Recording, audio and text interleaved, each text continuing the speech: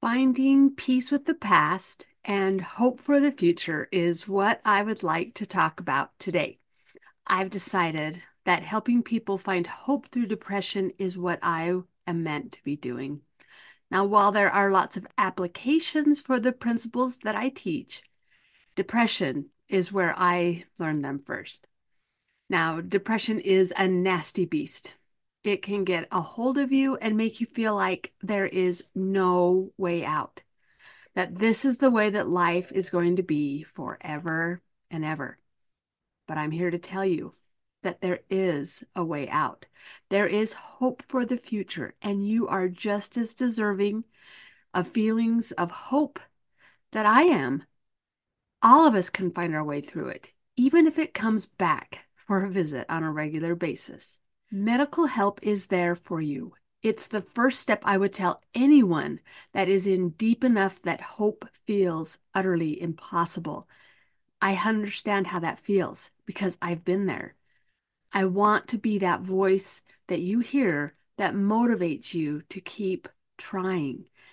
I personally know that most of the time, if you need a medication, the first one isn't always going to be the one that works.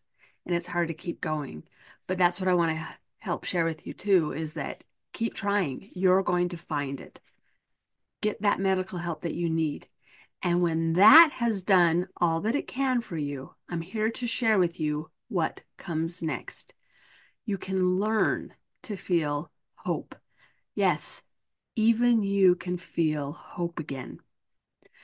There is more for you than just the dulling of the pain. There is joy, there is peace, and there is hope. Now, I'm not a medical doctor. I'm not a therapist. I am a depression survivor, and most of the time, someone that thrives through depression, too. Now I'm a coach and I help other women thrive through their depression also. Today, I'd like to share a few thoughts that I'd like you to try and see what they can help you to bring into the life that you're trying to live. Above all else, I'd like you to hear me. Hear me telling you that there is hope. Even with depression, you can feel the enthusiasm and confidence that even a glimmer of hope can bring. Hope is not so much as a state of mind as it is a habit of mind, and habits can be formed. Now, this doesn't take away from the treatment you're already doing with your medical doctor. Keep doing what's working for you and be open to trying some additional things that will bring you even more relief as you make them into habits. So, here are 3 ideas of hope that, when practiced, can become habits. I believe we're unique for a reason. When we use our gifts, we all benefit. When we compare ourselves with others, we feel overburdened. That's why I created this podcast, a weekly show about connecting to your time, your life, and yourself. My hope is that you'll leave not only believing in the dreams you feel pulled towards, but knowing you've had the ability within you to do them all along. Let's connect to our uniqueness and become overburdened no more.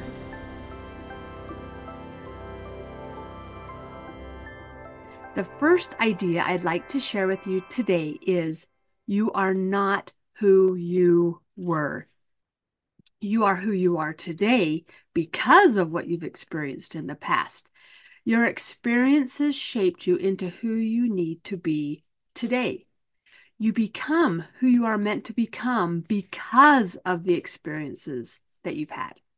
These experiences make you stronger when you make the choice to allow them to shape you into something better. It doesn't make those experiences any less hard. It just helps you to change how you view them. It means going to a place where there are no lies about what happened or making excuses for yourself. It means finding a peace with what you think were failures so you can make something beautiful from them and move forward in your life because of them. You can find the strength to make peace with your past and then put that peace with the past to work to make the future ahead even better. Now, Steve Maraboli said, quote, incredible change happens in your life when you decide to take control of what you do have power over instead of craving control over what you don't, close quote. Now, sometimes we hold on to the past because certainty feels better than fear of what we don't know. We hold on to painful things of the past because at least it's something that we're familiar with. When we begin to hope for things we can't see yet, it can feel scary because it doesn't feel certain. But when we truly understand the feelings that come with hope, we can begin to choose those feelings of hope over feelings of being certain. So, why not choose to believe that good is ahead instead of choosing to think that it's possibly something worse than the past? There's no way to know either way. Choosing to believe that it can be good is just as possible as it turning out bad. So, why not? Ann Landers said, quote, some people believe holding on and hanging in there are signs of great strength. However, there are times when it takes much more strength to know when to let go and then do it. Close quote. All right, here's the second idea I wanted to share with you today. And this idea started with a question I asked myself. What can we learn from trees in the winter letting go of their leaves? They were certain about the leaves that they had, so why do they let them go?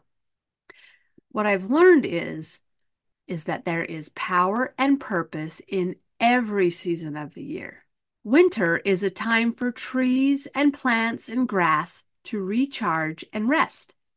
They are dormant on the surface and are conserving energy until more mild weather returns. This allows roots to continue to develop and to thrive. Now, during the spring, most of the plant's energy goes into growth above the ground, and the roots take a backseat. The warmer temperatures help thaw the soil and prepare the plants for regrowth. Summer brings longer days, and that means more light, and that fuels growth and capacity for more production. And finally, fall. Fall is a good time for those plants that don't do their best in the heat of the summer. It's also a time when certain chemicals stop producing, and that results in less energy for more growth. Plants start sending some of its foods to the roots, and that prepares them for the dormancy of winter. This also helps to remove excess moisture from those leaves, which protects them from the freeze that's coming. So that brings us full circle.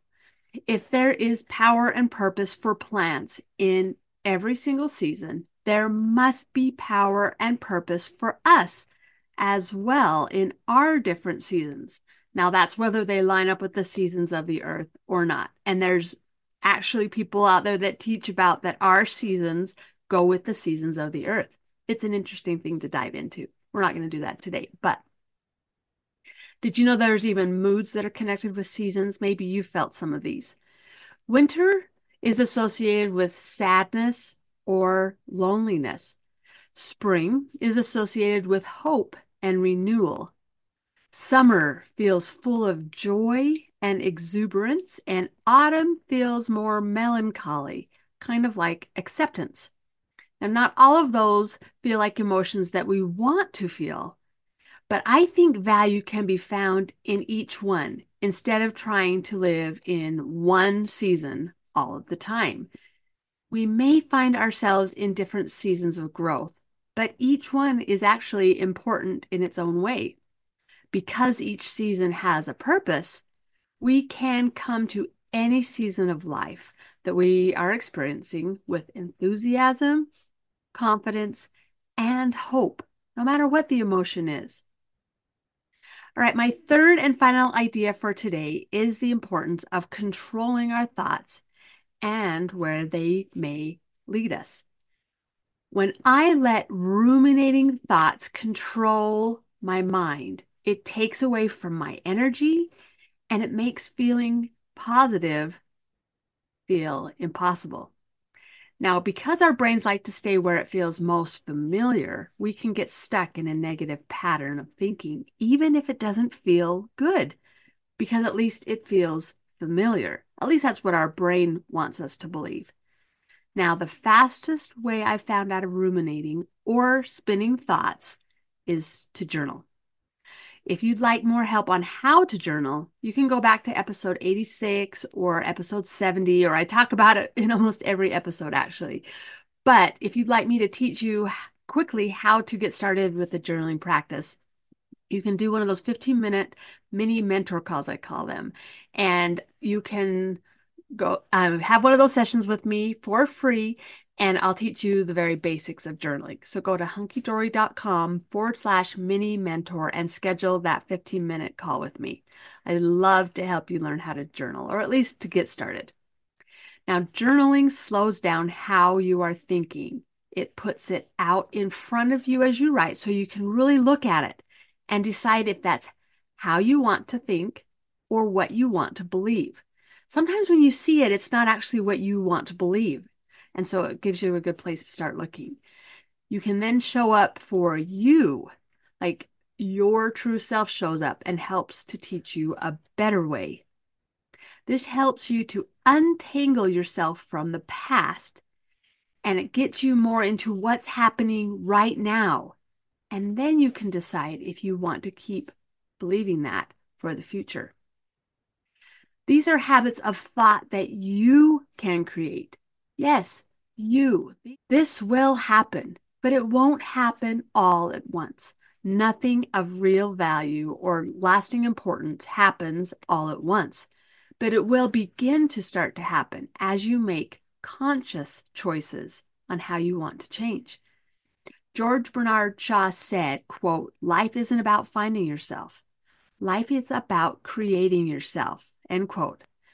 We all have an inner desire to create something that wasn't there before. You get to be the creator of your thoughts, and you get to decide if you believe what you're thinking. Hope is made up of your own agency to change things. We all have moments of feeling hopeless in the life we have, but we can choose to do something different about it. When you feel a lack of hope in your life, what is something you can do? What is the cure for hopelessness? Well, my friend, I believe that one of the most important things we can do is to create connection. Connection with self, connection with something higher than you, and connection with others, such as family and community. And I call these connection with time, connection with life, and connection with self. And there are 4 basic needs within connection.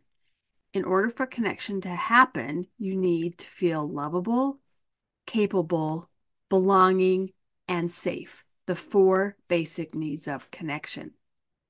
When you feel lovable, it sounds like, "I feel you." When you feel capable, it sounds like, "I hear you." When you feel that you belong, it feels like, "I'm with you." When you feel safe, you feel seen. And these are all habits of connection that you can learn, habits of hope. Now, Camp Connection is one of the main ways I teach connection. If you would rather have personal one-on-one help, I do teach connection through my coaching sessions, and you can sign up for those too with the same mini mentor link. So that's hunkydory.com/mini mentor. And we can set up some personal one-on-one coaching. But in Camp Connection, I teach you ways to find your own direction every day, but learning to give self-compassion and talk to yourself as you would your best friend. I also help you to learn to look outside of yourself and decide how you're going to show up for yourself, and how you can look back and assess how you did that day and how you can improve tomorrow. In Camp Connection, I also teach you the importance of daily gratitude and the power that creates in your connection with everything in and around you. Now, you can join me in Camp Connection if you haven't already. Go to hunkydory.com/camp and you can register there. This camp comes directly to your inbox. That's how it's different from coaching. It comes in videos and it will walk you through all of these principles and more that I've been talking about today. And you'll get them in daily lessons. I believe it's 5 lessons that come to your inbox. Now, I hope at least one of these ideas struck a chord with you today and that they will help you to find hope through depression or whatever is feeling heavy in your life right now. There is hope in every season of our lives, and I want to help you to find it for yourself. Thank you for joining me here today, and I hope you'll always remember that I see you. I understand how hard you're trying, and I really do want to help however I can. I hope you have a wonderful day, and I'll see you back here again next week for another episode. I'm so glad you showed up for you today. Remember, the connections you make with yourself are powerful, and that will spread to the people you love the most. Sending lots of love to you as always. Make it a great day, and I'll talk with you again next week.